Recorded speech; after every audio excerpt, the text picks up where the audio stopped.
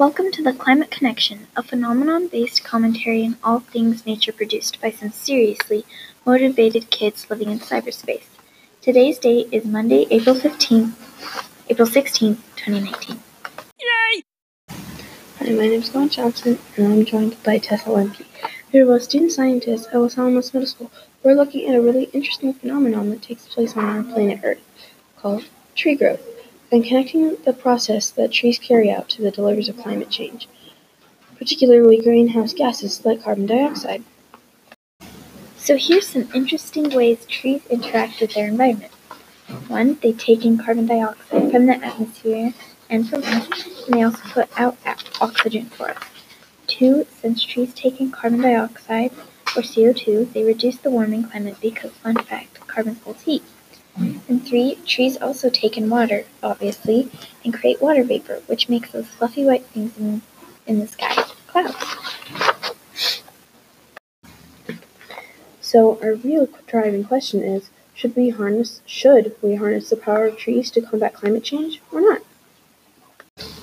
I personally really like this idea and feel I have some evidence that really proves that trees can have a powerful influence on the climate, so much that we should consider planting trees as a strategy to mitigate the rising carbon dioxide levels. My first point comes from Forests Absorb 1/3 of Fossil Fuel Emissions Study Finds by CSIRO, Australia. This is important to consider because it states that the trees or the world is taking over 2.4 billion tons of carbon out of our atmosphere. My second point comes from Save the Big Trees by Sarah Solinsky. This too is important to consider because the giants of the forest actually take in carbon faster than a forest of regular-sized trees. My final point comes from both Save the Big Trees by Sarah Solinsky and Planting Trees Can't Counter Carbon Emissions by Bob McDonald. These are important to consider because these giant trees grow very quickly. And in McDonald's article, it states that we need to grow fast-growing trees to help reduce the carbon levels as one of our solutions to this growing problem.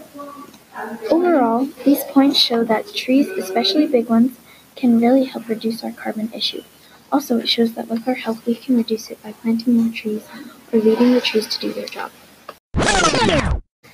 So, I hear your perspective, but I'm not convinced that planting trees is really that good of a strategy to mitigate rising carbon dioxide levels. My research demonstrates some limitations we should consider. My first point comes from Planting Trees Can't Counter Carbon Emissions by Bob McDonald. It states that a report from the Potsdam Institute in Germany has concluded that planting trees won't be able to keep up with current carbon emission levels, so trees won't be able to slow the effects of global warming. This too is important to consider because if we continue to convert agricultural land into biomass production areas, then we will be facing the most dire consequences for food production or the biosphere. My second point comes from the same article, and I would like to point out that though people say that giant rainforests help a lot with climate change, that those giant trees actually take in less of the carbon in the atmosphere than faster-growing trees in smaller forests. In fact, people have begun planting trees, and then once those trees reach maturity, they harvest them and plant new ones. This is also important to consider because the giant rainforests help with carbon emissions levels so much, then why aren't the scientists deciding to harvest them and then replant the rainforests?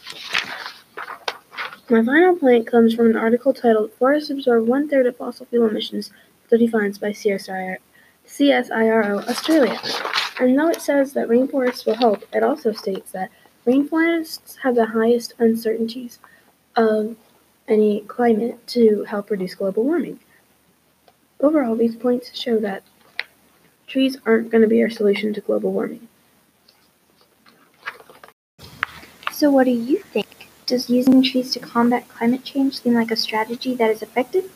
Do the strengths of 1, bigger trees taking carbon in faster, 2, trees or the world takes out 2.4 billion tons of carbon almost every year, or 3, that we can plant fast-growing trees to help reduce the carbon levels? Does this outweigh the limitations? Or do you think that the limitations of 1, rainforest growth and unreliability, 2, losing almost all of our farmland, and then 3, once a tree dies, it produces more carbon than other trees around it can absorb? Do you think that these clearly show that using trees to combat climate is not an effective strategy? Let us know what you think and leave us a comment. Hope you guys enjoyed this episode, and see you again soon on the Climate Connection. Sorry about any mispronunciations on vocabulary words. Bye. Bye.